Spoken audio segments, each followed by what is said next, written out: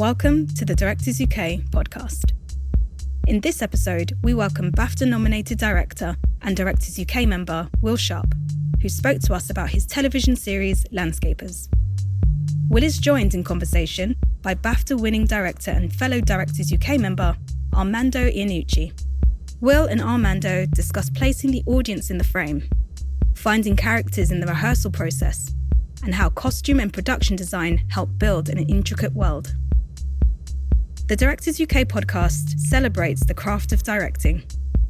If you've been enjoying these episodes, please rate, review, and subscribe. And don't forget to share with your friends. Now back to Will and Armando. Please enjoy.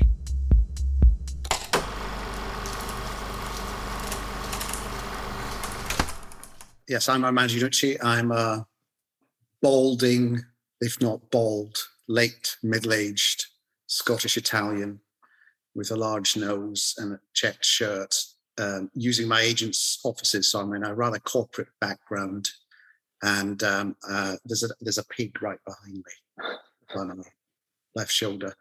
And I'm delighted to welcome Will Sharp to talk about the craft of directing, among other things. I'm sure we'll touch on all sorts of things tonight. Hello, Will. Hello. Hi. Thank you for having me. I am a half Japanese man with black hair wearing a grey jumper in a sort of off-green room. Thank you for having me. Well, let's start. I mean, I think I first knew of you or heard of you when you did Black Pond, which was a film. I'm sure you think it was only about 4 years ago, but it must have been at least 10 years ago. I think really shot on a very, very low budget.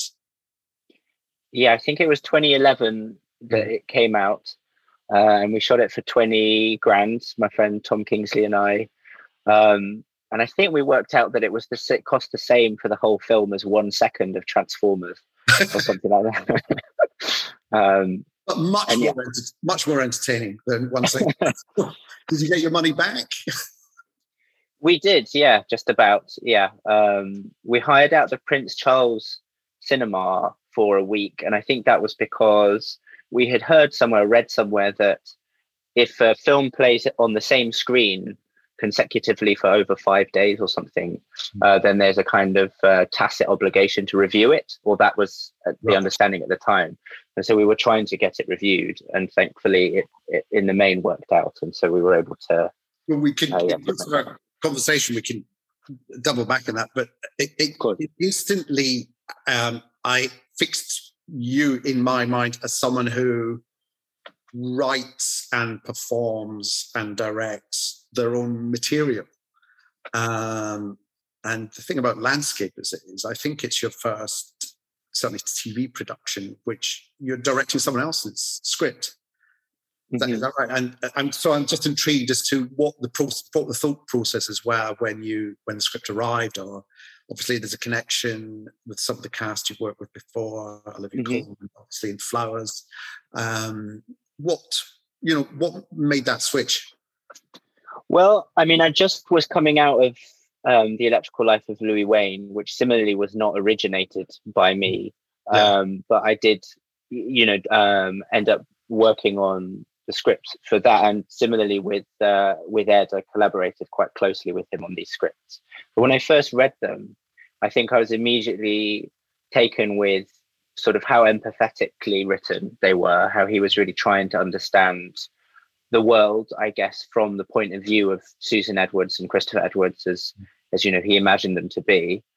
And I think, like with all projects that you end up working on, it was just something that I couldn't stop thinking about. I found myself waking up in the middle of the night with an idea about how to direct a scene.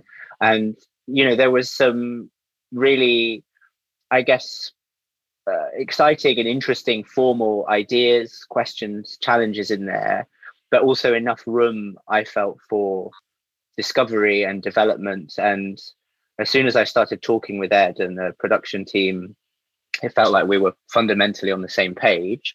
So I guess that made me feel confident that there would be a freedom to explore.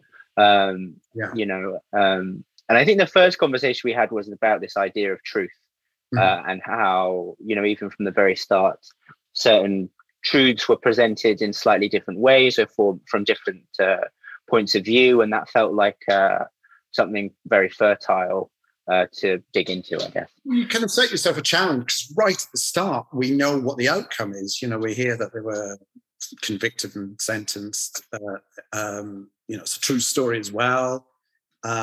So, you're setting yourself that kind of ambition of like presenting the fact, but then spending 4 episodes trying to explore whether that fact is the actual truth. And actually, just to skip right to the end, there's still a level of ambiguity at the end. Is that all deliberate? Is that part of the kind of the initial idea that appealed to you, or was that something that you teased out as you were making? That was something that came about in the edit, actually. And I felt like I wanted it to be really clear from the outset that it's not the thrill of this. Like, you sort of get some crime procedural for free, if you like, but that really we're telling this is a kind of romantic psychodrama. And I felt like, in a funny way, I suppose like the bluntest way of saying it is that people could Google this anyway. So why not take control of that, control of the truth, if you like, and control of the facts, and use them to our advantage to make you feel unsettled as an audience member about these various precarious truths and how they're presented to you, and how does it, I guess I wanted to put the audience in the frame so that they could participate, I guess, in this process of playing out different truths in different ways. And I hopefully it makes the ending sort of clearer in a way and more interesting. Well, yes, there is also, there's so many, what appealed to me about it is there are so many ambitious mixes going on there, because there's a fact, yes, we're given the truth, we're given the bald facts at the beginning, so we know what the conclusion is, but how we get there is left up in the air. But there's also that mix of deliberate artifice. 1 minute we're in a police station, next minute we're in the pub that they're talking about, or the bedroom that they're talking about, giving David Thewlis a gun to shoot at her parents and so on, and yet try and preserve the reality of the emotion, I suppose. Yes. So I think there is an inherent sort of tension, I guess, between truth and fantasy in the show. Yeah. And I think a lot of it stemmed from us trying to understand, where did this fascination with old Hollywood, Western films, and, they were famously kind of spent hundreds of thousands of pounds collecting old Hollywood memorabilia that they couldn't afford. And part of that, I guess, was clearly a sort of form of escapism, but it also felt like it fed into this kind of role-playing relationship that Chris and Susan had with each other.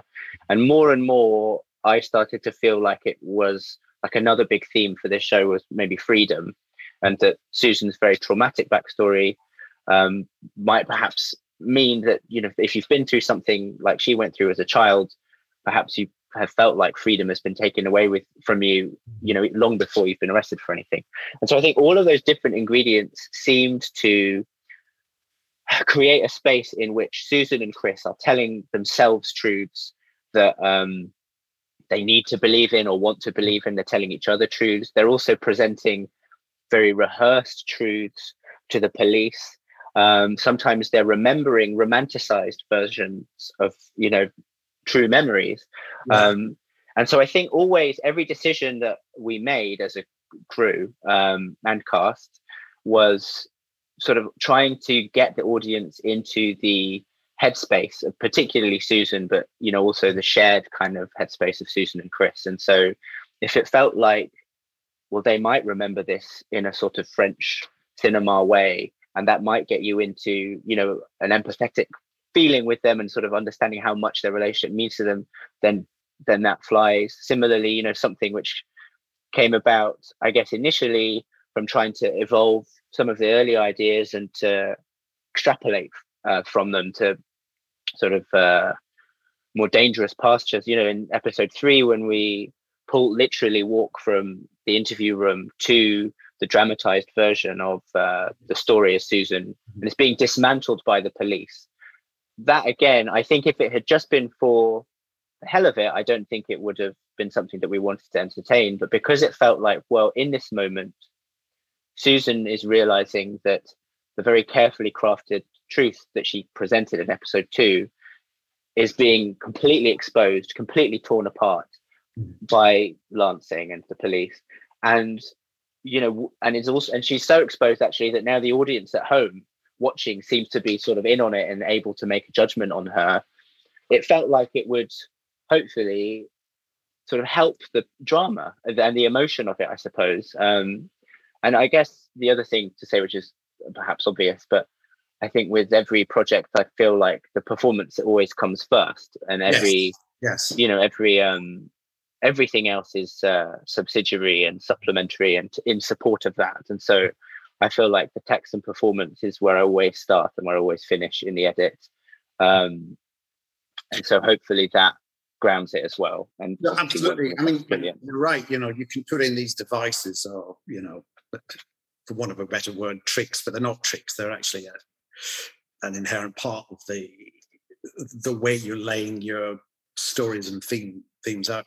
That moment that you mentioned in episode 3, where we're basically in a television or film soundstage, aren't we? Walking from the scene of the crime to the next bit, to the next bit. It did going through my mind when I saw that for the first time was actually when I was in the process of adapting David Copperfield, the personal history of David Copperfield, and for me it was about this is a story about a storyteller in that he, in the end of the film, spoiler, he becomes a renowned novelist. And so what he's done is actually slightly reshaping his own slightly disordered, chaotic life to give it some sense of meaning. And that's what made both Simon Blackwell and I, who co-wrote it with, think of these ideas of a theatricality about it, of the kind of the scene becoming a canvas and the canvas lifting up. And then suddenly you're in the middle of a field, or you know, or the house is made of paper and it's a little boy model. So, but all the time I'm thinking, you know, is this just a trick, or is this does this mean something? So it's about, and in fact we discarded in our edit, we discarded some of those things because I thought actually, no, this is just showing off. So it's such a fine line, isn't it? Trying to get and sometimes the artifice actually makes the real emotion all the more powerful because it's sort of shouting out against it.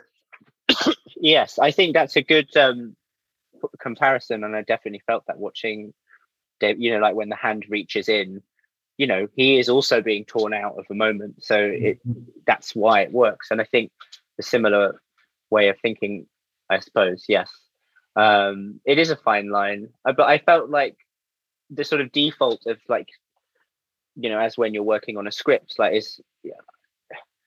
are you sharing in the moment with these characters was important, I guess. And this might be of interest.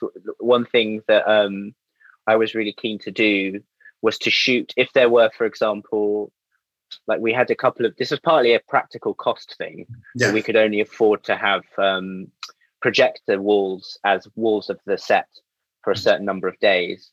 But also, again, from a performance point of view, I really wanted to shoot the, as it were, straight version of the interviews first to make sure that we had the performances down and had found the emotion or the drama of the scenes or the comedy of the scenes, like in that way. And then if there was something that we wanted to do as a transition or for a section of the scene with the whatever it was, we shot that sometimes quite a bit later in the schedule, as sort of almost as pickups. So had you edited some of those scenes already before going into? No, I mean there were assemblies, but not with a view. I mean, with assemblies, I tend to sort of take note in the assemblies when maybe I'm worried about something, or if, you know, there's something I feel like, I just want to make sure that, you know, we got that. But otherwise, I try to wait, you know. till the fine cut. Yes, these stories I grew up reading of, like when directors would end the day's shooting going back to watch the rushes that evening. Yeah. Strike me as an absolute nightmare, because I don't know about you, but at the end of the day, I'm just absolutely shattered. Yeah. There's something about spending a day making decisions all the time that kind of slightly wears you out. So the idea of then sitting down and watching, making more decisions. Yeah. So yeah, so you're but are you are you kind of doing a rough cut in your head as you go along? Do you have some sense of the shape of it?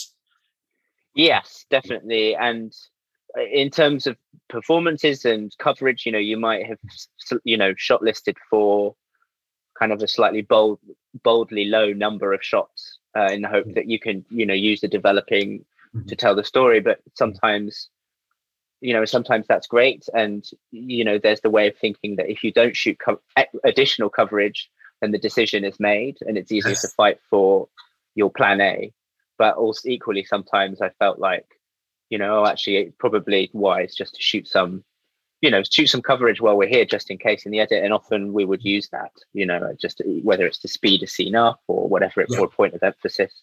But particularly in this show, I think because of the trying to I really wanted the show to feel psychological, and like it was slightly, as I say, like the truths are, there are blurred lines between the different truths, and it's a precarious world. And with the occasional transitions and things, it felt like I needed to be more on top of it. And that point, because I certainly felt by the end of it that I wouldn't say it was like an optimistic ending, but I kind of felt that whatever they did, and whether or not they were guilty or whatever the reasoning, seeing the way they the narratives they carried in their heads about each other and about the past, whatever, may well have been the best thing for them as they then go to prison, because it gives them those kind of safety mechanisms that they might need to survive in a place like that. It didn't feel to me like they were totally horrified about what was going to happen next, because they had this sort of set of slightly rehearsed kind of approaches to real life that they carried with them. Yes. Well, I've always felt like there was a sort of we were, I guess, reaching for a sort of paradox at the end, where we didn't want to present you with a kind of bleak and I guess you could say bleak and uncomplicated truth about murder and crime, which is that it is, almost invariably very sad. Yes. And, that is part of the takeaway, I think. But we also wanted you, I guess, along the way to explore the different complex relationships, that web of, events that led to the moment of the crime, and to formulate your opinion about like a truth that hopefully feels like it's somewhere between all the different truths that we're presenting you. It's kind of this elusive truth. And I think, the idea of playing out Susan's inner world, I guess, as a Western came quite late on for the final episode. And I think it was because we wanted to be able to get to a point where there is a feeling of almost being uplifted at the end. But what's hopefully harrowing / hollow about that is that you feel like it's a mask on top of the reality of the crime, or that there's something disturbing about, if we can make you feel, if we can give you your moment of freedom, riding off into the sunset, and if we can, through photography and music and, the performances, like give you a sort of a joyous, a feeling of freedom at the end, but that something terrible has happened. And I think that's why on the day, we used quite a bit of rear projection, whether it be for driving scenes or for the end of the horse ride. So David and Olivia are on this sort of robotic horse that kind of does this. And I remember on the day thinking, let's get one where the backdrop just disappears and it just cuts to black and they don't see it. And it was kind of very speculative. It was just something where it's like, let's get it just in case. Yeah. But in the edit, there was something, and constantly in the making of this show, there are ethical dilemmas here, there, and everywhere about how, and that's part of where the idea, for instance, of including real news footage in the credits, or things like that, or just us being honest with you about how, I guess, we as storytellers have no agency over the truth either came. But something about when we put that moment into the edit, I felt my sort of, I just felt very frightened by it, because I felt like I was successfully swept up in their moment. Yeah. And then when the backdrop disappeared, I just felt, it's almost like being shot or something. I just felt really terrified. And so I guess that's what we're reaching for at the end, is hopefully along the way, we've helped you to invest in their love for each other, which in a way is the only truth we sort of confidently invest in. That's it's a really touching element all the way through the all 4 episodes. Really, that, in fact, as you say, that's the kind of the most certain thing, really, that their love for each other. And therefore, I thought at the end they will be thinking about each other in prison and will be sort of somehow, hopefully, communicating mentally or whatever. But you said that was something you worked out. So let's swing right back to the beginning of the process then. What is the process prior to actually shooting? Are you working closely with the writer? With how early are you getting the actors in? How are you working out the stages of this story then, in terms of how you want to end up and what you want to do? Yeah, principally talking with Ed, collaborating with Ed, the writer, and the production, and doing some writing myself, offering things up.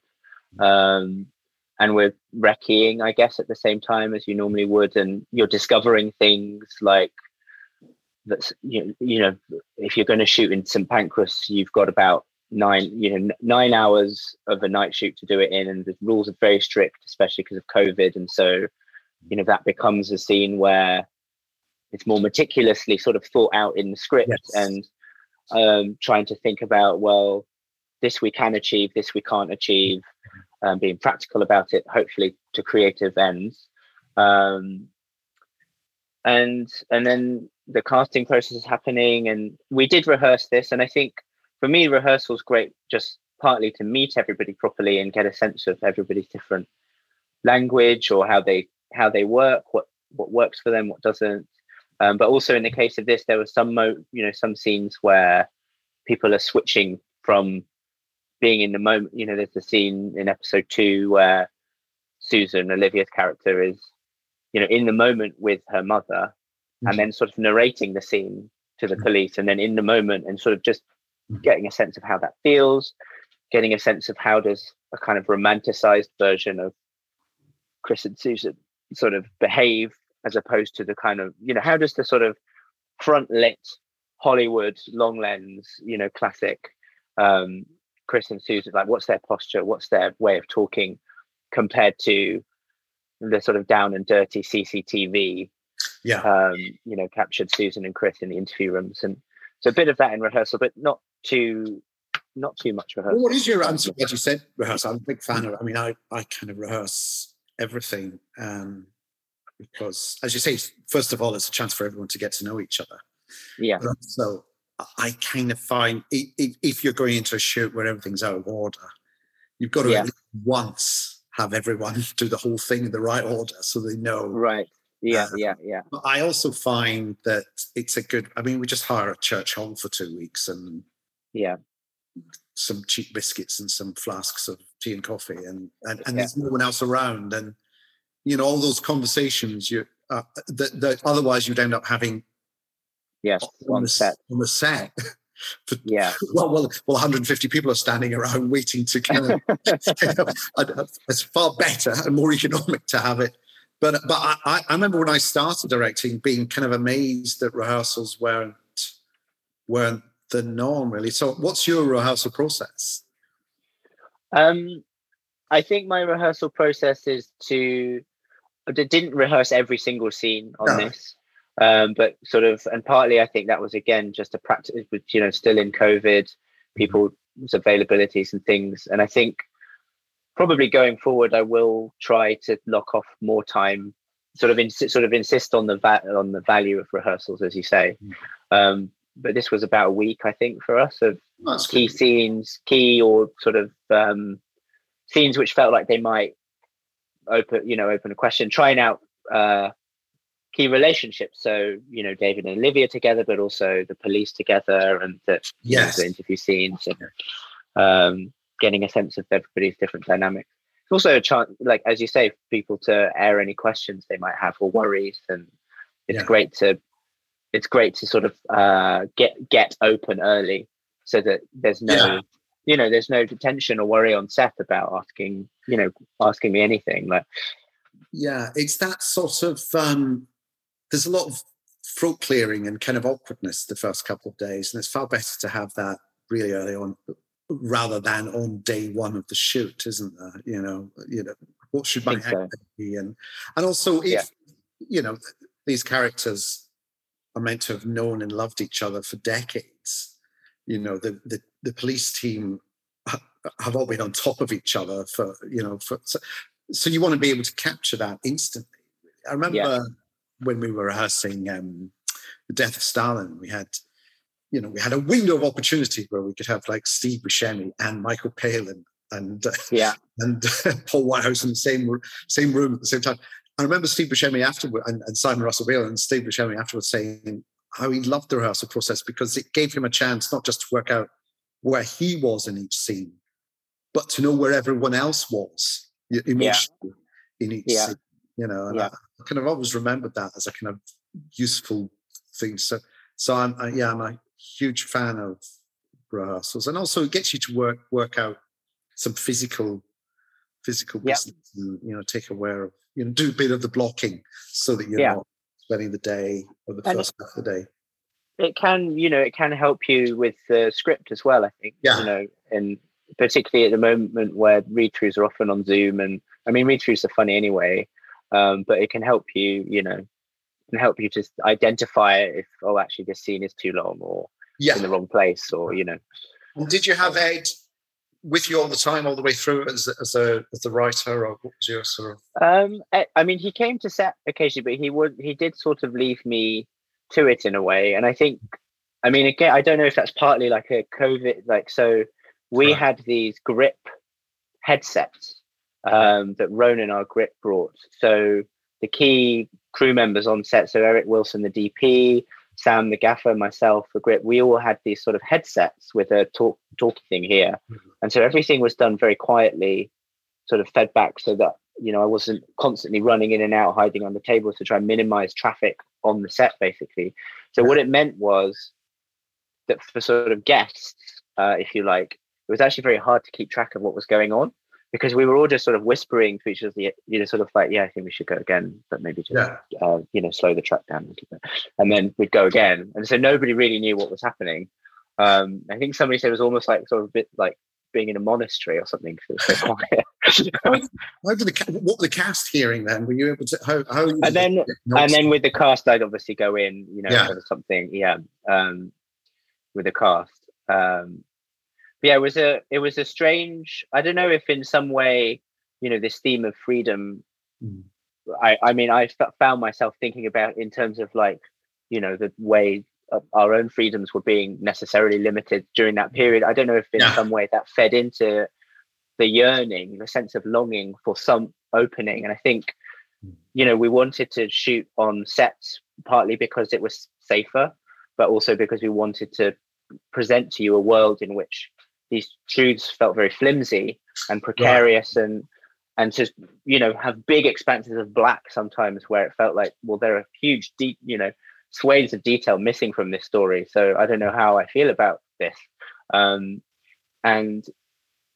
partly also I think because we felt like it would give us the whole show a feeling of confinement and claustrophobia, and wanting Susan again in particular to feel how she has been trapped by her own actions and mistakes, but also by circumstance and the things that she suffered at the hands of her father. And she's somebody who I really wanted the audience subconsciously, I guess, to be wanting to break free, so that then at the end of episode 4, when they finally sort of achieved that, albeit in a in a slightly ambiguous, way, they've been on some level reaching for that. And I don't know if having masks and visors and being slightly at arm's length from each other in some way fed into that. I don't know. It definitely did for me when I reflected back on the experience of shooting. Yes, it was an odd thing. Well, everyone watching could probably testify to what an odd experience it was. Especially trying to do something funny. You're trying to be with masks on and distance and Zoom table reads and so on. Yeah, it's a testament to the show, because funnily enough, when you started mentioning COVID, I suddenly realised it hadn't dawned on me as I was watching it when it had been shot, or it didn't feel like something shot under COVID restrictions. So I also want to mention to people watching that we'll be taking your questions quite soon. So if anyone's got a question, just type it down, and I've got a little screen down here that I can see the questions coming up. So going into the shoot, then, are you a massive prepper? Do you fuss over? Do you worry over? Are you working everything out, or are you a kind of let's just wing it and see what happens? Or what's your sort of what's your anxiety level? Well, my anxiety level is high, although people often say to me, how are you so calm? You see, and I'm always never calm when people are saying that to me. Like me, I just internalize all my anxiety. Yeah. People think that I'm absolutely unflappable, whereas inside I'm screaming. Yeah, and I think probably the more concerned I get, the quieter I get, if anything. Yes. But I think that's the sort of delicate balance always, where keeping the freedom and the sort of hunger and the sort of instinctive side of the process. So I always want to leave a window open to discovery and to, but I also shot list, make sure everything is at least, preliminarily shot listed, whether by me or together with Eric Wilson. Right. So and then you find the more ambitious sequences, you find the sequences which need more prep. And, whether it's a health and safety discussion or a piece of equipment, whatever it is. Are you storyboarding at all, or working on any scenes? Storyboarding, I think either, often the storyboarding for me is where it's the easiest way to communicate to a lot of people, everyone in the crew, what exactly we're imagining. We had Rachel Garlick, a very brilliant storyboard artist on this. So we storyboarded things like the end of episode 1, which was again, like we had this slightly sort of supermarket sweep time on the clock shoot at St Pancras. And then we weren't allowed to shoot on a Eurostar train, and for various reasons, in the end, the most practical and economical way of shooting became bringing a carriage into the drum sheds, which was our sort of makeshift studio. So we were also stitching together stuff from St Pancras and stuff that we were shooting with rear projection out the windows in the studio with David and Olivia. And then there were various, and then, also kind of a police convoy that was shot just on a sort of disused air runway, a military airfield, because we sort of decided, well, we didn't want to go through the hullabaloo of shooting on the motorway. And also we quite liked the idea that this convoy again could just be surreally in this sort of big black void. Yes. So sequences like that we storyboarded, and again all on Zoom. So lots of kind of using the frame to sort of describe, sort of the cars will be down here and I'm the clock or whatever, And I think, or it's things like the last shots of the series, which a lot of which was doubles for Chris and Susan riding on a horse. That was delegated to a sort of second unit. And so for something like that, a very important sequence, but for various reasons, it's delegated to a different team, felt important to storyboard it to make sure they knew exactly what we were imagining. But I guess key sequences where people it needs to be something that reads very complicated, needs to be made simple for a large number of people. But I don't storyboard every scene. Are you visual at all? I mean, can you draw? I'm hopeless, so I'm very reliant on other people for visually what it is I'm after. And I find it very hard to explain until I've kind of seen something like it. So I envy people who can, I'm not a good draftsman. It looks like I'm going through something quite traumatic. All my drawings are quite sort of messy and hard to make out. So I definitely need a storyboard artist for it to, because you had so many different styles in this. You had the reality, as it were, and then there's the flashbacks, there's the doing them in the kind of when they first meet, which is always a bit of a challenge, getting actors to suddenly look whatever it is 20 years younger. Well, I decided quite early on that I didn't want to. I wanted David and Olivia to play these parts all the way through. Absolutely. Apart from the 10-year-olds. Yeah. And I didn't want to do extensive CG, and I didn't really want to do prosthetic. I sort of saw it almost like a kind of like Christmas Carol or something, where I felt like it would actively help the show, and it would be a clearer statement of intent to have them their own age, almost in a theatrical way, you know, inhabiting their younger selves in a memory, or in a version of a memory. So that was something, I don't know, which just felt like it was, why hide it? Like, they're the actors playing anyway. So you don't want to go down the Irishman way of CGI. No, the younger probably we couldn't have afforded it even if we didn't go down there. So well, so your memories are of how you look like now. I can't remember how exactly I looked 20 years ago. No, I'd be shocked to see how different I am if I did. So, and I think one of the things we talked about was the thing of sort of mistrusting your own memories, or how you might have a very vivid memory of something taking place in a certain place in your certain location with specific people, and you've been telling that story for years and years, and then someone else might pick you up on it and say, actually, no, that didn't happen there, and you hadn't even met those people at that point, and you're so convinced of it. And I think hopefully it adds to that, like I say, psychological feeling. And the other, no, go on. And no, I was going to say, like, the other thing was at one point we were wondering about maybe playing the whole thing in black and white, different kinds of black and white, to lean into Susan's love of classical cinema.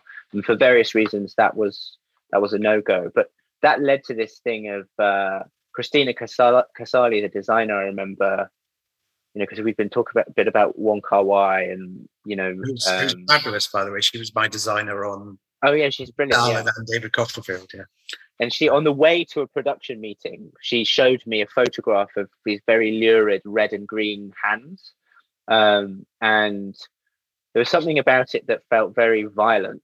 And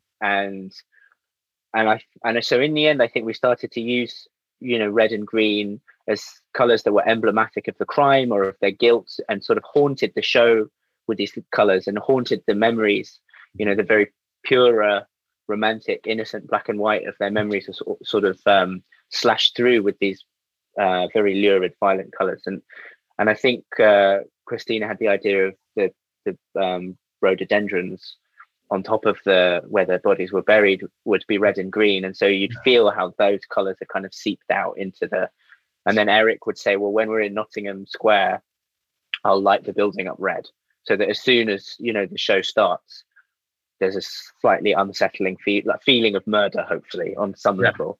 But yeah, I'm a big believer in being really cross-pollinatory, and I always feel like a hippie when I say this, but I sort of really believe that the spirit in which something is made, or how together the cast and the crew are in the making of something, can be felt on the screen. And I'm sure there are many very successful films, series that were miserably made by people all behaving terribly, but I don't think you can make something that has heart in that way. I feel like in order to give a sense of honesty and sacrifice and of the love that went into making something, you really have to manifest that and be a team, I think. And so I think that's so fun.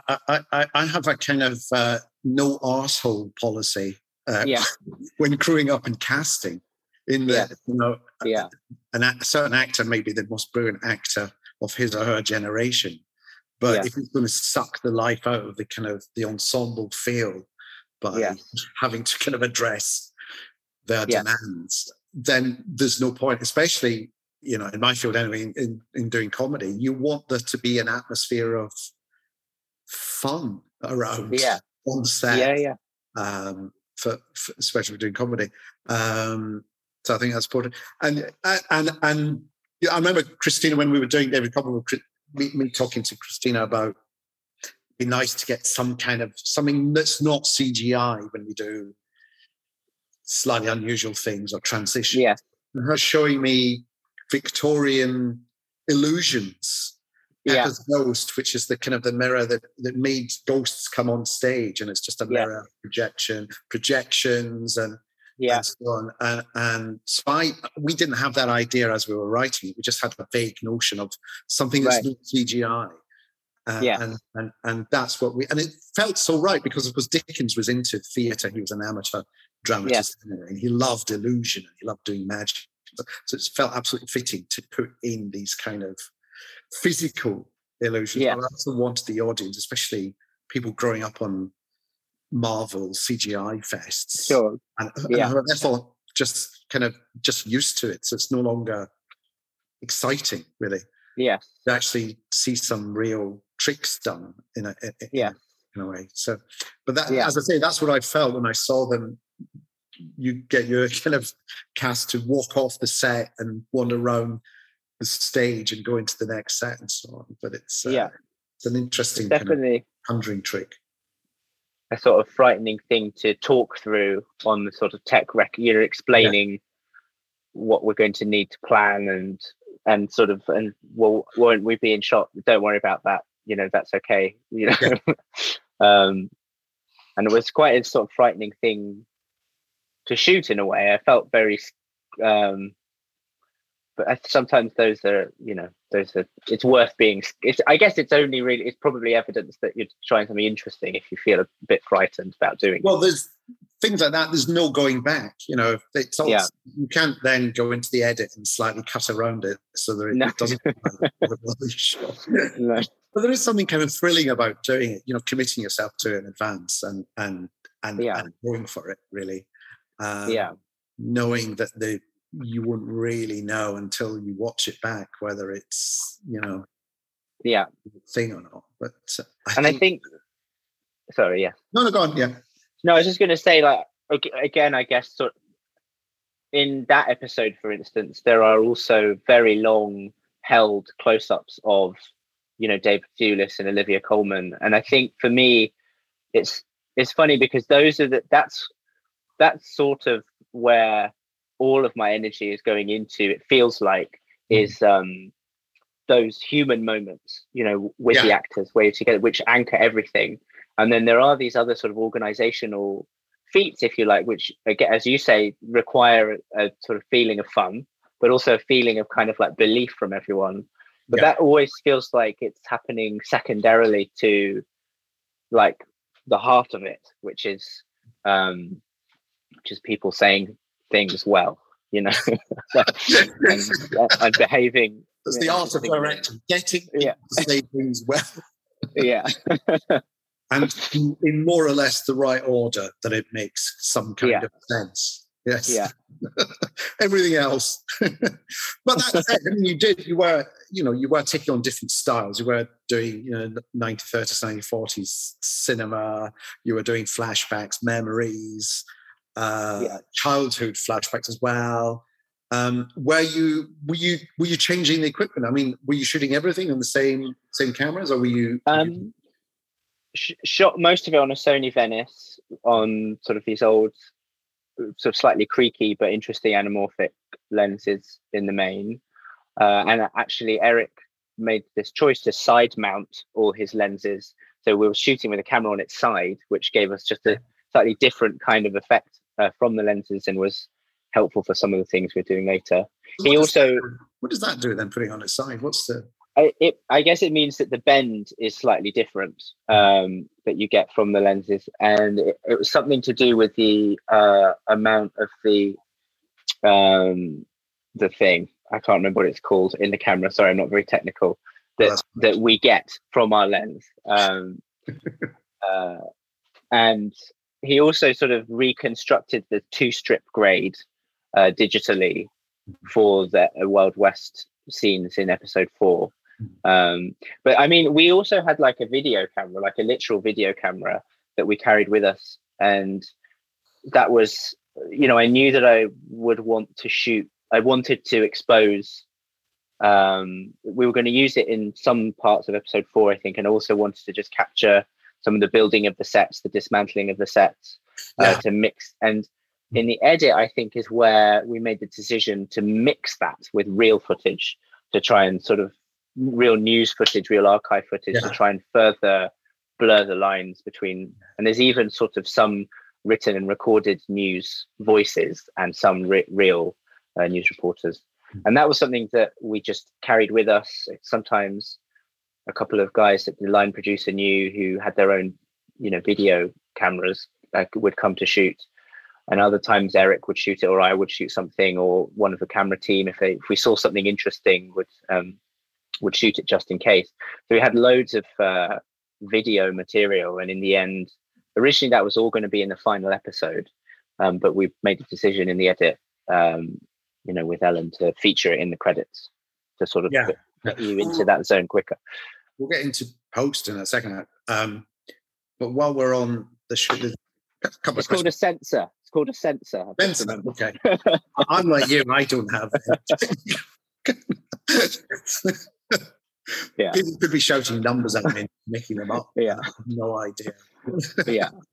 And I think that is, I think it's true of a lot of people who start off writing, maybe especially in comedy, because comedy's to do with time and stuff. So if you're writing comedy, you're kind of acting it out in your head anyway. So you have a rough idea of how it should look, or what you should be seeing.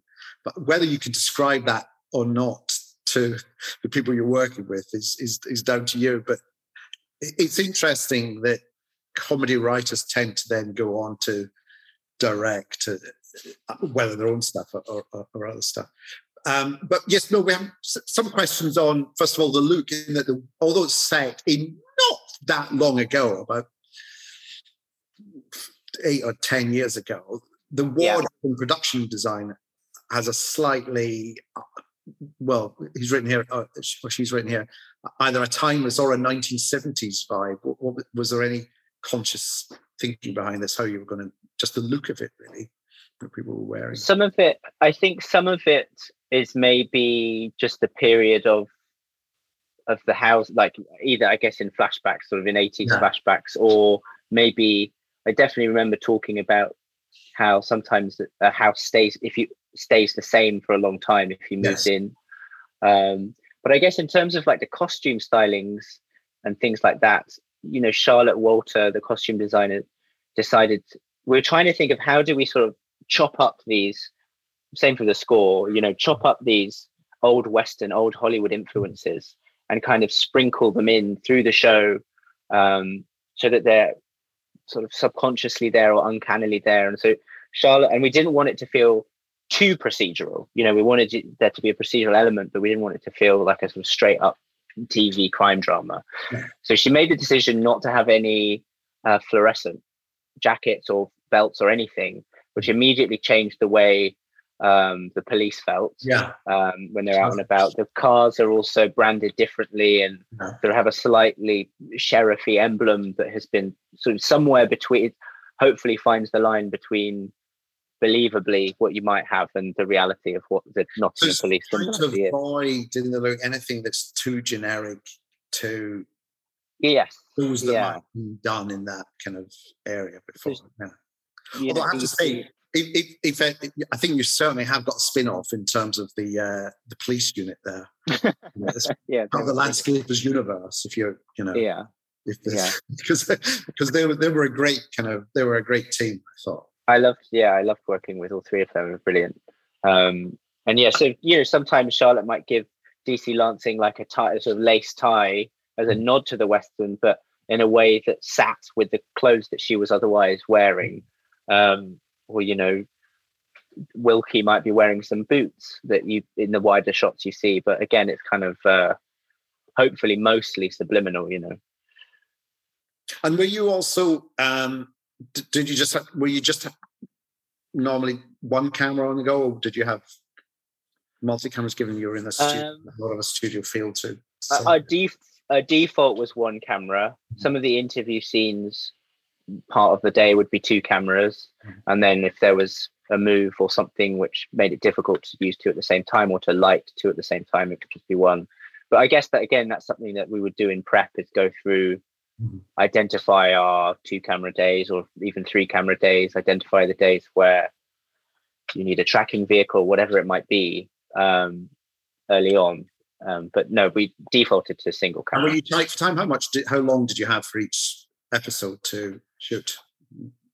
I can't remember now off the top of my head. One kind of cross-forwarding? It was one block, yeah.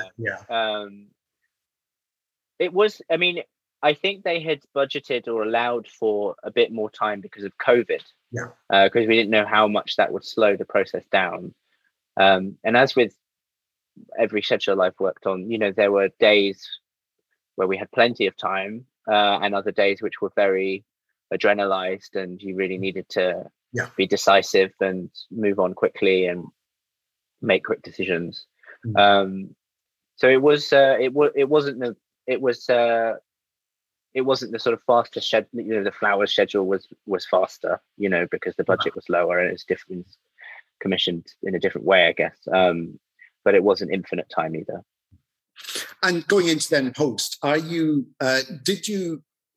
Did you make any big changes that you hadn't foreseen as you were shooting? You know, in the edit, was there something that instantly leapt out as, oh, that goes there, or this episode's now this? You know, sometimes these things suddenly hit you, and the thing you end up with is very different from how you went into it. Well, probably having the legends at the front of episode 1 was, and I think partly for me that was about the changing meaning of the word innocence. So at the beginning it says, to this day they protest their innocence, and hopefully that means you wonder if that means that they didn't commit the crime. Yeah. And so you're waiting to find out how they've been wrongly accused, perhaps. Yeah. And in the end, I think it almost becomes a word that means they are deserving of empathy as human beings. That's maybe what they mean, is, can you at least try to understand us, you know, in our story, even if we did commit the crime. So that was one big thing. The other was maybe that, you know, the first AD shouting rain and action and seeing the rain come down. That was something that we knew we wanted to shoot, but initially there was a slightly different opening, which started with a sort of bugle player on the roof kind of announcing the show. And then we would see the crew, and then it would take us in. And it was just I think it just took a little bit too long, and the shot wasn't executed perfectly, because it was, that was another one of our very adrenalized shoots, a sort of night shoot in Nottingham Square, middle of Nottingham Town Square. And so, but in the edit, I started to just find it initially quite funny, I think, that someone shouts rain and then it starts raining. And then it realized that actually that was a very clear way of showing you the difference between sort of off and on. And it felt like a sort of fun, playful, but also kind of just helpful way of, you know, showing you our cards fairly early on. It gets around the problem, because I always found rain very, very difficult to pull off. Yeah. You know? Yeah. Some of the kills I've seen it rain, but I know the rain. You know, if I look further down the road, I can see no drops. Like, I can see the rain on the camera, but nowhere else. So calling attention to that from the start is a useful way of getting around that issue. And maybe actually also the credits, you know, including archive footage in the credits from early on, which we knew. Well, I mean, like, one of the first things I asked when I came onto this was, are we able to interview the real Susan and Chris? And for various reasons, including the pandemic, that's not possible. That wasn't possible. But I guess it always felt like we should take this idea of these different truths to its logical limit, if that's the exercise that we're sort of sharing in with the audience. Has there been any reaction from them to the? I don't actually know if they've seen it. I know that they had seen a trailer at one point, because one of the people who advised on the show was Susan's solicitor, the person who the character of Douglas was based on. It's called Daryl. So he sent us a message saying, I think Chris had seen the trailer on a laptop or something, and seemed, vaguely approving of it. It's an idea. What their notes are. But yeah. That's I think it was the scene between Susan and her solicitor either in the cell or in the holding cell at the police station. I mean, that is one of the most emotionally charged scenes in the entire, and one of the most amazing scenes I've seen Olivia Colman do. It was really quite emotional and impactful, I felt. And I think that's the point where I realized the balance that you were doing there between their artificial construct to try and put some meaning on what was going on around them, but at the same time, this raw anger and frustration that's boiling around there. I think that was day 2 of filming or something. Very early. Yeah, really early. And I remember talking to Olivia about that fact, and she seemed, up for it, and was like, let's, bring it on. We might as well start somewhere. And yeah, as ever, just very impressive and quite quick to get there. Do you find you worry more about the actors than they do sometimes? Sometimes I get terribly worried if I've scheduled something that I think, oh God, that's 2 very long scenes for them back to back. How can we get around it? And then you speak to them and they go, no, that's fine. maybe sometimes. I guess it depends on the actor. But I definitely believe in sort of emotional scheduling, or sort of, I guess like the ultimate is when you can shoot everything in story order. But thinking about, well, when they shoot this scene, it would be great if they had also shot this scene already, so they know what to carry into it. And this is a very important group dynamic scene, so I think let's make it as late as we can so that people have found each other, and just to add, I guess, like an extra square to the impossible Rubik's Cube that the first AD is already trying to solve. No, but sometimes it's important. I very rarely say no when I see the schedule, but every now and then, I think it's more if I know there's a big scene, but actually I know that when we're shooting it, we'll come up with some new stuff.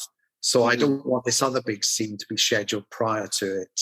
That's in the story happen after it, because there'll be things that come up in that scene that are new that we know we'll want to then mention in the scene that comes after it. So let's switch. I know we're there for one day and we can't come back, but can we do it the other way around? I know we've got to bring the child by noon and whatever. But can we just occasionally, not all the time, but often it's often the right thing to do as well, if you feel that there's no uncertainty there that's going to emerge. Definitely. That reminds me actually of the trial for episode 4. Episode 4 was shot probably in the least number, I think shot in 11 days or something, overall, maybe 12. And part of the reason was we were trying to find time for other things. Mm-hmm. And I felt like the trial was a high page count, many different scenes, but I felt like there were certain shots which I knew would work throughout the trial. And so we tried to devise a way of filming that, there was Chris's day and Susan's day, but as much as possible kind of light and shoot the whole trial for a certain angle, spend a day doing these 3 angles, and then turn around and do so, rather than going through the whole script, and the micro adjusting everything, which meant we could shoot, however many pages it was in the 4 days that we had. There's something about you having this gut feeling that, for example, the trial, that's not going to be the be all and end all of the episode. So let's not make it, overwhelm the schedule. And once you're committed to that, I think it kind of forces the issue. It means that actually what's going to make the episode is the stuff that's going on around the trial, leading up to it and just after it, and the peripheral. You know, once you make that kind of commitment, rather than I think it's very easy sometimes to just play safe and think we've got to cover everything from every angle, because you never know. Yeah. If you make those decisions early on, it can be quite liberating. This podcast was recorded at a Directors UK member event. You can hear more episodes of the Directors UK podcast on iTunes, SoundCloud, Spotify, or your favourite podcatcher. Directors UK is a professional association for film and TV directors with over 7,500 members. Find out more about us at directors.uk.com.